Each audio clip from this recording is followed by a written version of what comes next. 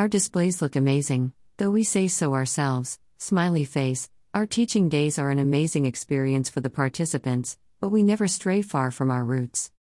I originally started flying falcons from horses as a means to enhance my falconry, or more specifically flights at crows using fast falcons on the moors. The horse gave spotting height, the ability to cover large areas of ground, and most importantly the ability to follow watch and stay in contact with a flight that could be covering the moor, and a strong downwind flight at maybe 60 miles per hour. What could be better for this than the thoroughbred? Fast, quick on its feet, after acclimatization, a fantastic ability to read the uneven ground of Dartmoor and keep their feet while I'm concentrating on what is happening above.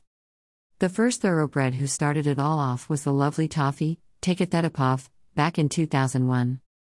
It's very hard to explain how a day's mounted falconry works, but the GoPro put together a lovely video of Cayman's first day flying falcons in the field. It was not the best day's falconry and conditions were far from ideal, but this was some of our better riding.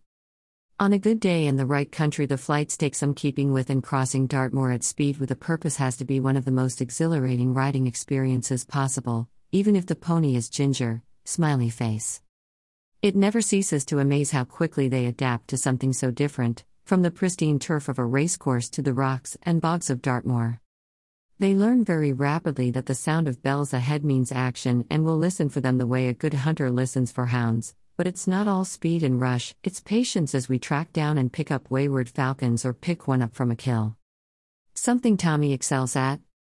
But Tommy is a veteran. Caymans also realize this when we arrive at the end of an unsuccessful flight a long way ahead of everyone else. Funny that, I'd not be big-hearted enough to claim he's the fastest horse on Dartmoor, but, smiley face, and had to be abandoned while I called in a slightly puffed dawn.